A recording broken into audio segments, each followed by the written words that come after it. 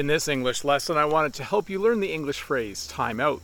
Now, you may have heard this phrase before if you watch sports. Sometimes the coach will say, time out, and then the ref will blow the whistle, and then they will all stop playing for a little bit while the coach talks to the player. But did you know that teachers and parents and other people sometimes use this phrase as well? When I see two students arguing, sometimes I just say, hey, time out. Just stop arguing for a little bit. Let's try to resolve this situation in a different way. When my own children would be fighting or arguing, sometimes I would say, hey, time out. Let's just stop for a minute. Stop arguing, stop wrestling, whatever they were doing. Just time out. Let's just stop and try to resolve this situation in a different way. So it's not just a phrase for coaches on sports teams. The other phrase I wanted to teach you today is actually just a term, and it's the term downtime. Downtime refers to any time when you just relax and don't work. Jen is busy flower farming right now, but in November she's looking forward to some downtime. She will have some time in November where she doesn't have to work.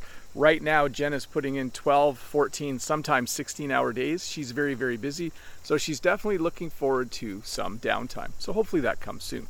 So to review, when you say time out, it means just stop what you're doing. Usually there's a conflict and you want people to just take a break from it. And when you refer to something as downtime, it's just a time where you relax and don't work for a little bit. I could use some downtime as well in the future. Hello. You're not in the video, just so you know. It's just me in the video. Just some people walking by right there. But hey, let's look at a comment from another video. This comment is from Eduardo. Hi Bob, good morning. Hope everything's going well over there. And then my response, it's a good day so far. I just went for a good walk. Now I'm taking the time to respond to comments. I hope you're having a good day. And then when I was done replying to comments, I came out here. So yes, there were just a few people walking by there. Anyways, what was I going to say? Oh yeah, I've had a good morning. I went for an hour and a half walk. That was awesome. I just loved it.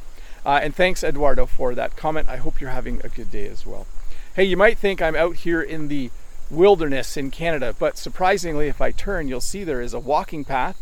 You just heard some people go by on the walking path. And then if I turn again, you'll see that I'm actually on the edge of town. So this is probably one of the coolest places to live in this town. People probably prefer these houses because the back of your house faces this creek down here. So if you live out this way, you have this beautiful view.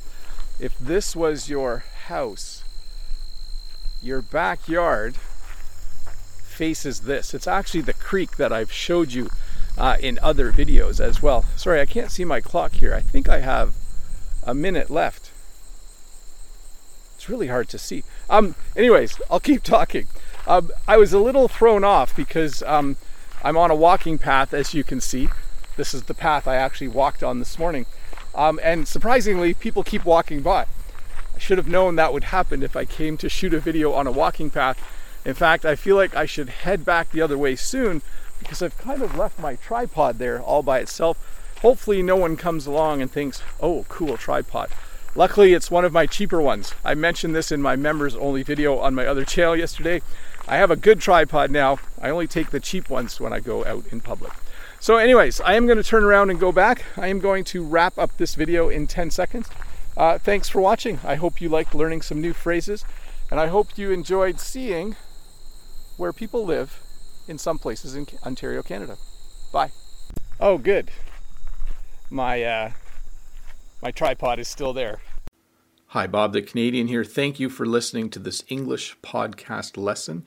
If you would like to support me in the work that I do as an online English teacher, please visit patreon.com/BobTheCanadian.